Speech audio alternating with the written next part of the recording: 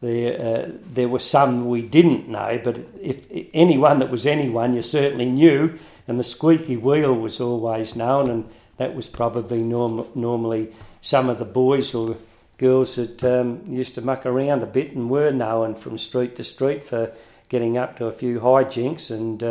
maybe pinching mulberries or grapes or pomegranates over the fence, where I'm sure if you had have gone and knocked on the door, they would have given them to you. But the type of house that's now, they've demolished a lot of the older rustic type homes, bungalow types, and built either two-storey houses or palatial palaces on site, high fences. People tend to more or less stay behind a high wall, and whereas in the old times you could walk down the street and there'd be always someone to say hello to or stop and have a talk to, and that's sort of changed. Even down at Mosman Bay, you now have to keep your eye on the road going along the bay, because if you take your eye off the switchback that's down there, you run up the curb and damage your tyre or your rim. But it's certainly a changed community as far as the type of person. They just seem to,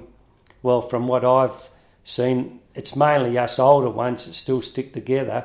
and talk about the old times, whereas it would be interesting come back 20 years' time and see what the current residents have got to say about how they find the district, because it has changed. Now, whether it's for the better or the worse, that's something that I can't comment on, because I moved out of Mosman's back in about 67, but I've still kept a very close contact with some friends that still live there. So what did Mozzie Park mean to you and the Mozzie boys? Well, it's something that's hard to put into words, and I was only at a funeral recently where one of the Pitts boys that I mentioned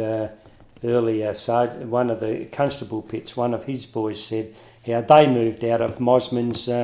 early 50s and went to White Gum Valley, but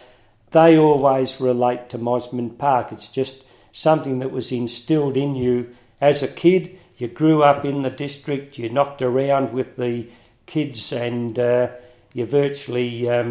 went to school with them at both primary, state school, and then on to high school, played football with them,